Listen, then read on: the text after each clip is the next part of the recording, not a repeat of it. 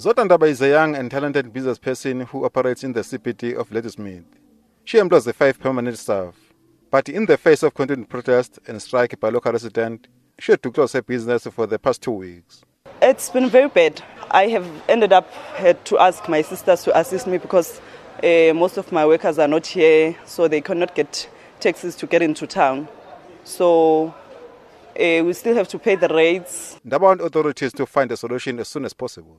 I think what is very important is that the leadership of KZN and the leadership of Ladysmith must act decisively.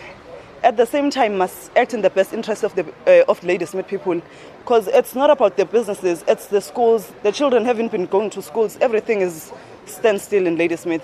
The future of Zodwa's business hangs in the balance as protesters insist that they will close the town down until their demands are met. Protesters feel the economic impact of the protests will further their cause. One woman who wanted to remain anonymous says she did not get her pension because of the protests. The chairperson of the Klip River Tax Association, Beguyise Masondo, has pledged their support for the protesters. Yes, we are almost supporting the community as they are saying that the mayor must step down. We are also saying that mayor must step down because we are also the victim of the circumstances. Since 2014, our members has been killed. According to the community, they are saying that the situation will still tense until the mayor step down. And also are also saying that KwaZulu-Natal Premier Sihle Zikalala has said businesses in Ladysmith lose 10 million rands per day due to the protest. Police and other law enforcement agencies have been deployed in townships. I'm Kalasa Kampenze in Ladysmith. Meanwhile, the community of Jazini, also in KwaZulu-Natal, is up in arms over the high number of car hijackings in the area.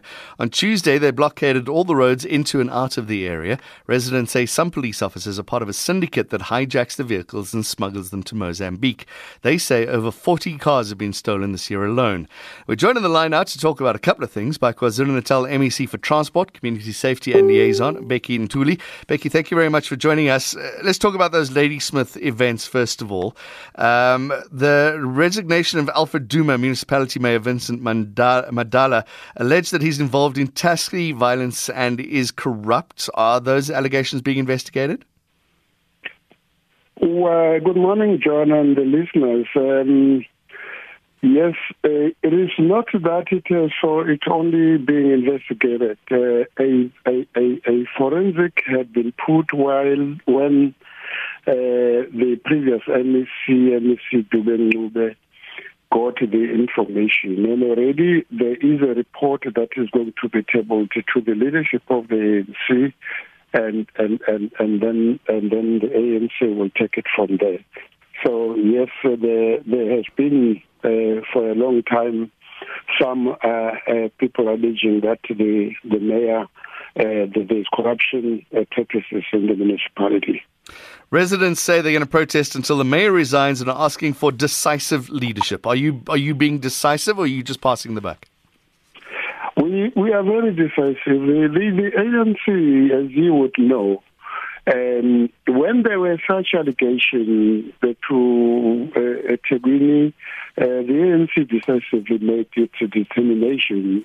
When there was a case open against the mayor of our mayor of Newcastle, the ANC was very decisive because it has taken a very principled decision that if any person is labeled to have been involved in any corruptive practices, the ANC would take the decision. So even here, indeed, if the report tells us that there is indeed some corrupt practices, indeed the ANC will make a decision. How long will that report take, MEC?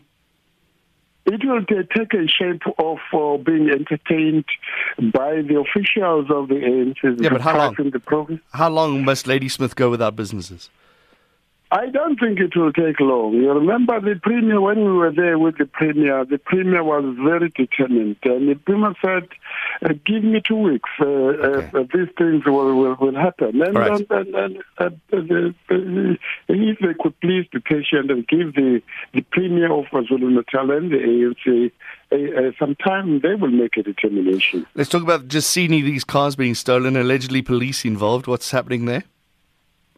I was in Jozini just yesterday, and the community, I must first appreciate and thank the community for that they were angry as they were. They were able to give me details of what is happening in Jozini and the Pope and the names of the police, our police officers that are being suspected were given to me. And indeed, I've given an instruction that if there must be an action by the management of our police. And yes, their outcry is very genuine, and I sympathize with them. And indeed, being responsible for transport, there are actions that have been taken. Jersey barriers are going to be put up. We have awarded some contractors to put up to build Jersey barriers. We are only waiting for the permit from the Environmental Affairs, which the Premier has taken up with the Minister of Environmental Affairs. Unfortunately, we're out of President Natal, MEC for Transport, Community and Safety Liaison, Becky Ntuli, thank you very much.